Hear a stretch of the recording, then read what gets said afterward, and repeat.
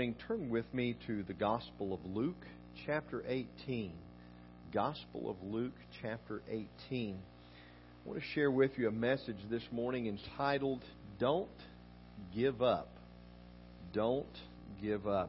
You know, we live in a world in which there are difficulties, challenges, heartaches. We heard some of those in our prayer time this morning.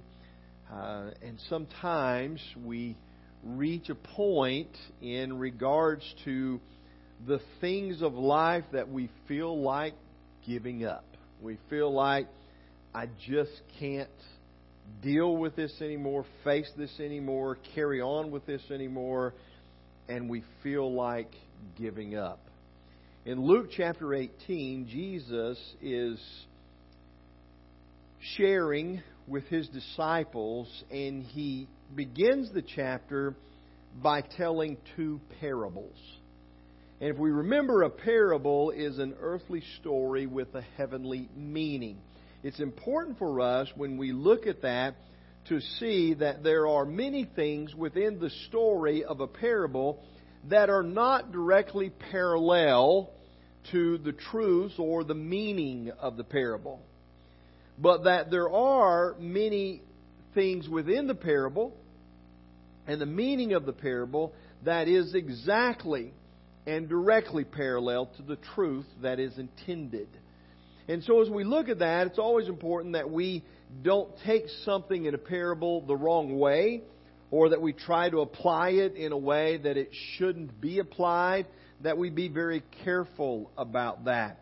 So let's begin reading in chapter 18 of the Gospel of Luke, the very first verse today. It says this, Now, He was telling them a parable to show that at all times they ought to pray and not give up. Okay? Now listen, here's the reason for the parable. He's telling this parable to show that at all times they ought to pray and not give up. So He said this, There was in a certain city a judge who did not fear God and who did not respect man.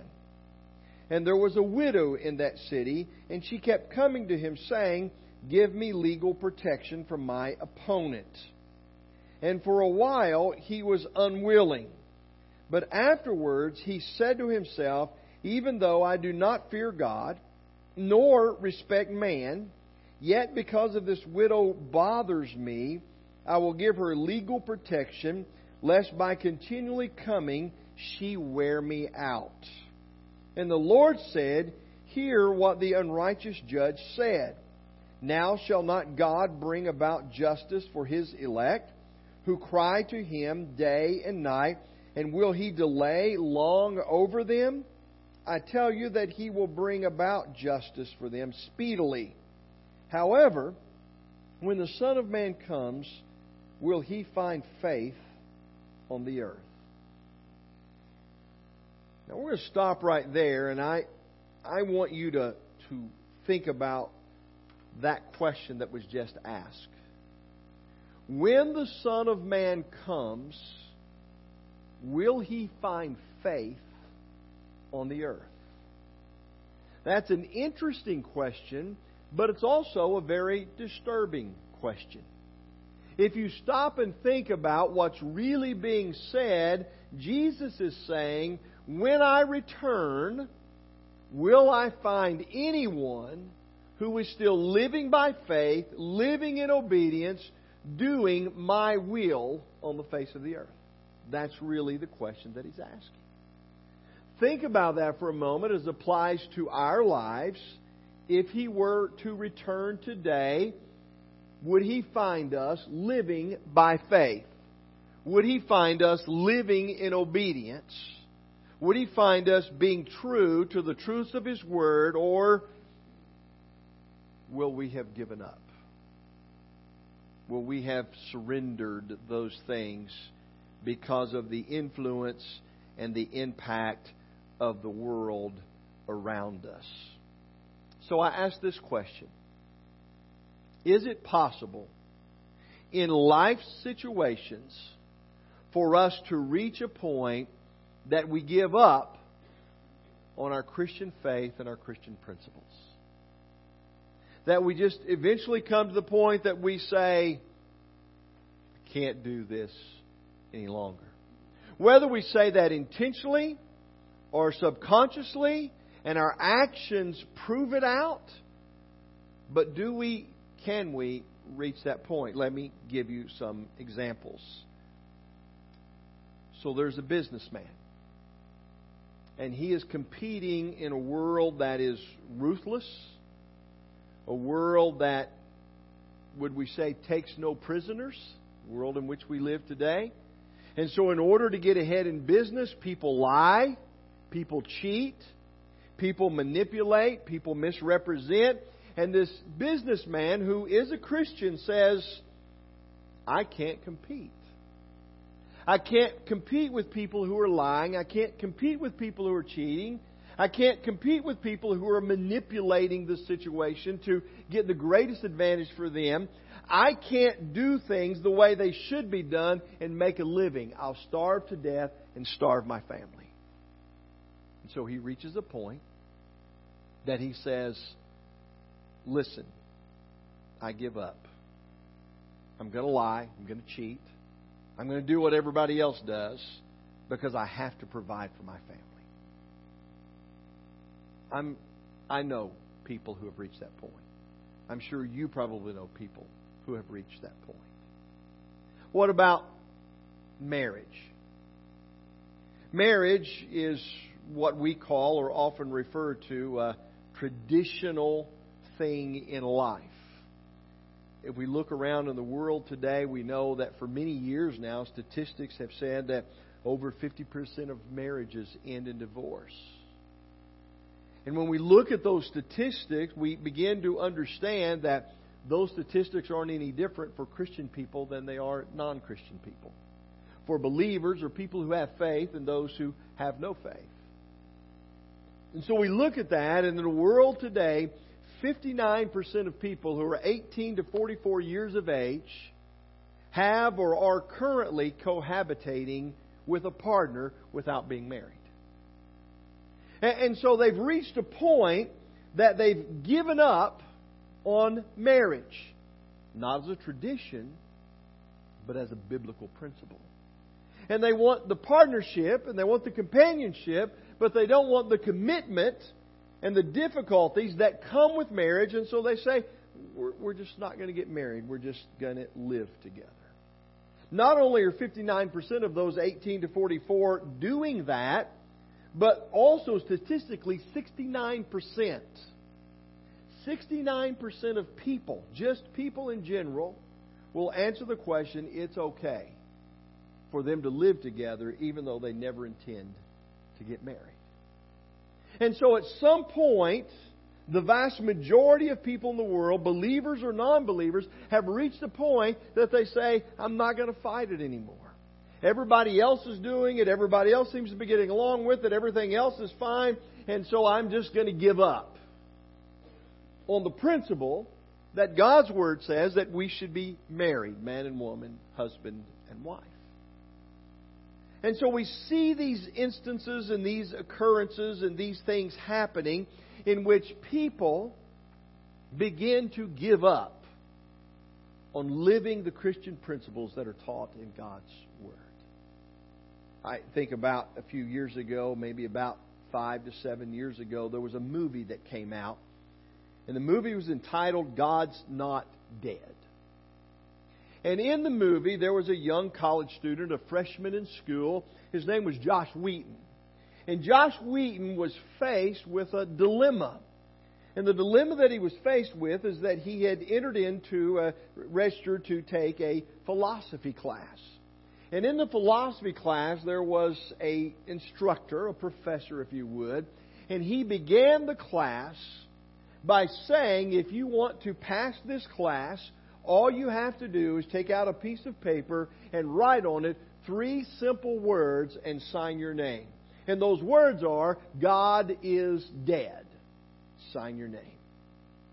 And he said, if you'll do that, then we're headed down the road. We don't have to worry about that debate or go into any of those details. And you're headed down the road to pass the class. Well, Josh Wheaton determined that he could not do that because he didn't want to give up on his Christian principles. And so in the midst of that, he was faced with the possibility of failing the course.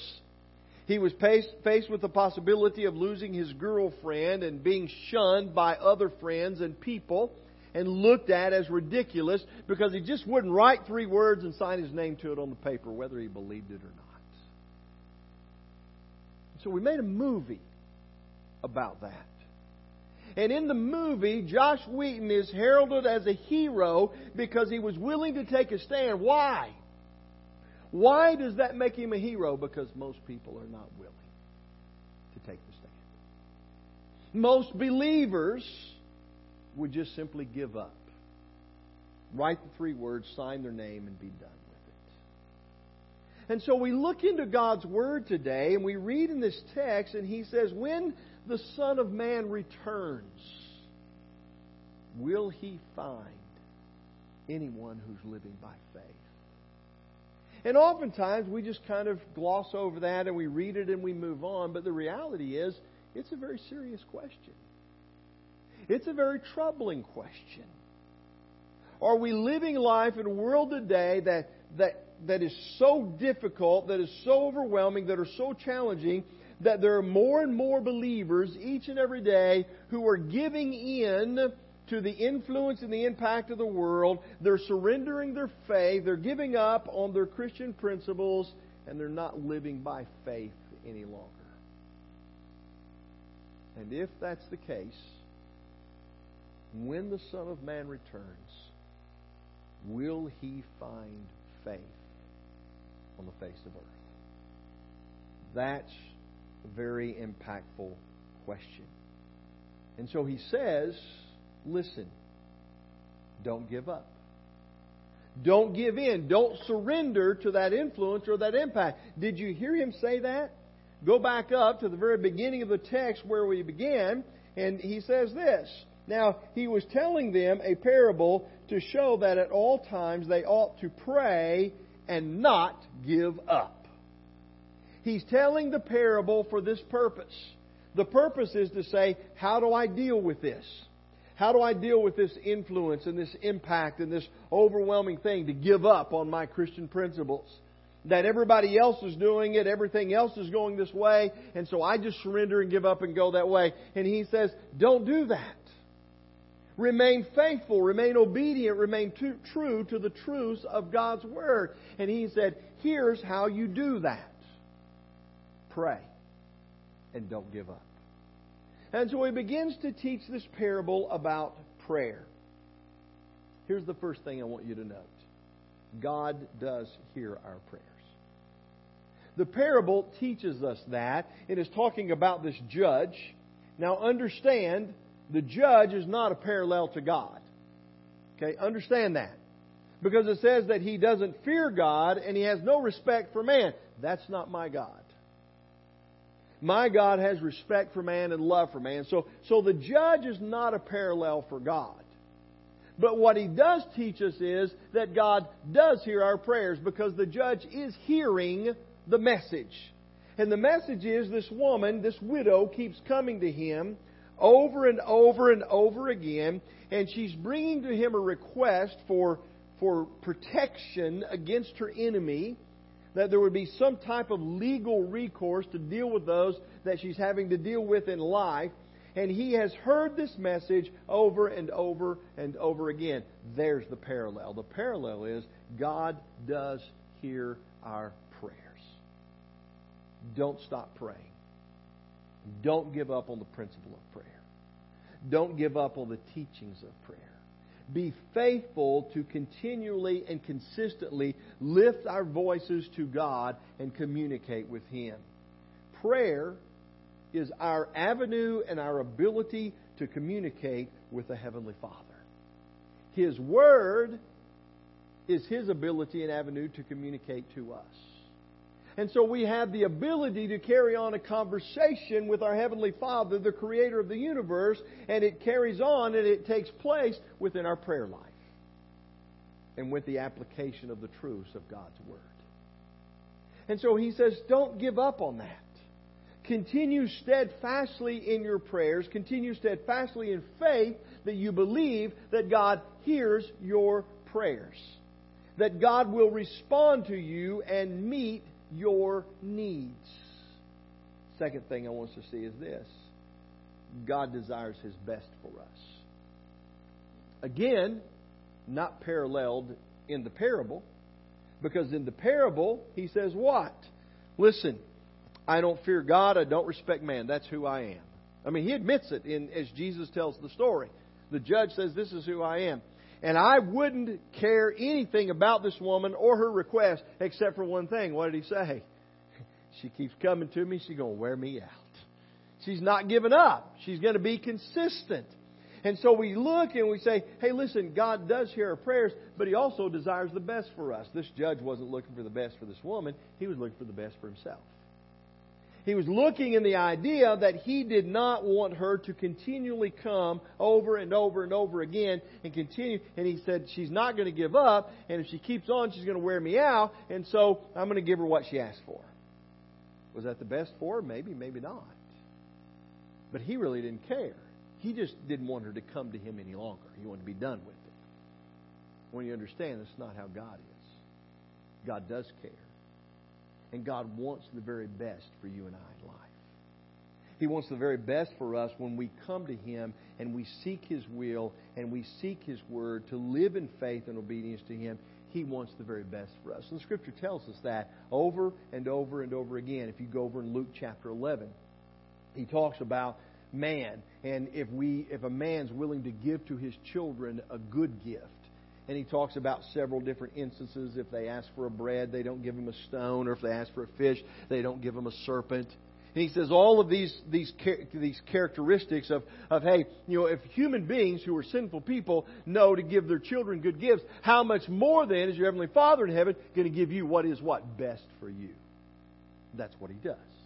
He wants what's best for our life. He said that He came that we might have life and we might live it more abundantly. God hears our prayers and He desires His best for us. He always wants what's best for us. God never puts us in a position for life to turn out as bad as it can. God never desires for us for things to be miserable and difficult and challenging in life. That's not what He wants for us. He wants the best for us. It's oftentimes our own sinfulness and the choices that we make and the directions that we take that lead us into these positions of difficulty and challenges and obstacles that are in life. But God wants what's best for us. And we know that because He gave His very best for us. And that He gave His only begotten Son to die for your sins and for my sins, to take our place, to be the substitution for us in a sacrifice that paid the price for our sins. So God does hear our prayers, and God desires His best for us. And then third and finally, delayed answers may be needed to bring us to His will. Here's the thing I want us to understand, is that prayer life is not about what we want. Prayer life is about understanding what God wants and being able to put that into motion in our lives. And so sometimes the delay in answer to prayer has to do with bringing us to understand His will, to understand how He desires to work and to carry out in that situation. So let's pick up and continue to read in the 18th chapter where we dropped off. And He asked the question, when the Son of Man comes, will He find faith on the face of earth? And He also told them a parable of certain ones who trusted in themselves that they were righteous and viewed others with contempt. Now here's the story. Again, remember, it's an earthly story with a heavenly meaning. Not everything parallels. 2 men went up into the temple to pray. One a Pharisee and the other a tax gatherer.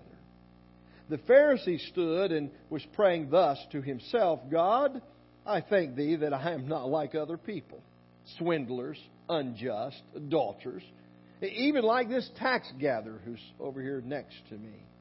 I fast twice a day. I pay tithes of all that I get. But the tax gatherer, standing some distance away, was even unwilling to lift up his eyes to heaven, but was beating his breast, saying, God, be merciful to me, the sinner. I tell you, these are the words of Jesus, this man went down to his house justified rather than the other. For everyone who exalts himself shall be humbled, and he who humbles himself shall be exalted. So he turns his attention toward our prayer life. He turns our attention and he says, hey, listen, if you want to remain faithful and not give up, here's how you do it. Pray. And then he says, but by the way, here's how you pray.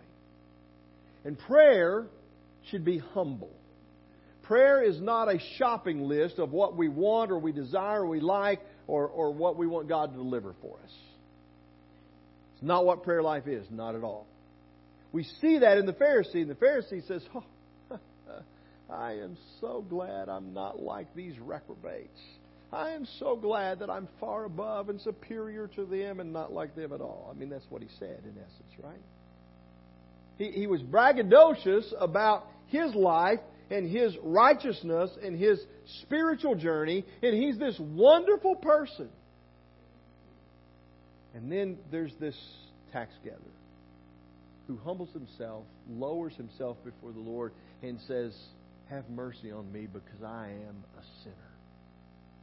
And Jesus says, this is the guy who has prayer life right. This is the guy who understands what it means to be faithful and to be obedient.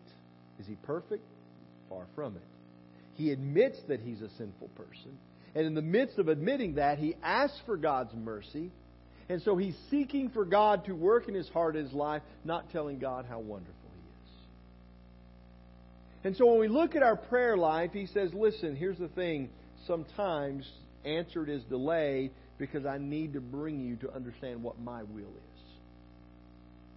Sometimes answer is put on hold in order for you to get your heart right and to be where you need to be in order to remain faithful to me. But he said, here's the most important thing. Don't give up.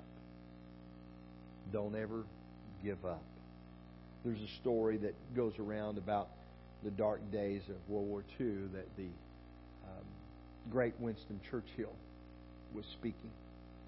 And we often tell this story, and it's interesting to me as we go back and we learn history that oftentimes this story is not told correctly. Oftentimes people say that Winston Churchill got up and strolled to the podium, and when he reached the podium, he only said a few words. And the few words are indeed a part of the speech. And he says, never give up. Never give up. And the story goes, he goes back to his seat and sits down, and that's it. Well, it's not actually accurate. The speech actually, as most speakers would be, is really more like 12 minutes long. And he says a whole lot more in regards to what he says in the speech. And he says this, but for everyone, surely, what we have gone through in this period. These are Churchill's words. So he's talking about the war and the struggle they've been facing. And he goes on and he says, through this period, he's talking about this last period, the last several months, I am addressing myself to the school. Surely from this period of 10 months, now he defines it, this period of 10 months, this is the lesson. So he says, here's what we've learned, and there's much more to this speech. Like I said, it's like 12 minutes long, but there's a lot more than we ever say that there is. And then he says this, never give up. Never give up. Never in nothing, great or small, large or petty, never give up. That's the context of the speech. And there's more to it than just that. But what He is saying is this, is in everything that we face, in everything that we do, never give up. In light of these last 10 months and all that we've been through, and we feel like we've reached a point that maybe we're ready just to give up. I can't do it any longer. I'm exhausted. I'm wore out. I just can't fight it any longer. I'm ready to give up. He says, don't. Don't give up. And that's exactly why Jesus told the parable. Is the parable is that in everything, when we're facing the challenges and difficulties of life, He says, pray and never give up. And He says that the purpose of prayer is not to get God to do our will, but rather it is to get God's will done through us. And He said when we can begin to understand that that's what our prayer life is all about, and that's what life of faith is all about, then when Jesus returns, He will find faith on the face of the earth. But we've got to get this right if we're going to remain faithful and obedient to the truths of God's Word. Never give up. Never, never, never give up in things great or things small, large or petty. Never, by prayer, never give up. And so this morning we're going to offer an invitation to Him. And the invitation is for us in our lives to look and to consider where we are in regards to our journey and our spiritual life. Maybe we've reached a point that we've looked around and we sometimes feel like giving up. Maybe we face some things and some challenges and difficulties that we think, man, I just can't do this any longer. And Jesus teaches us these parables to say to us with prayer, never give up. So, if you have a decision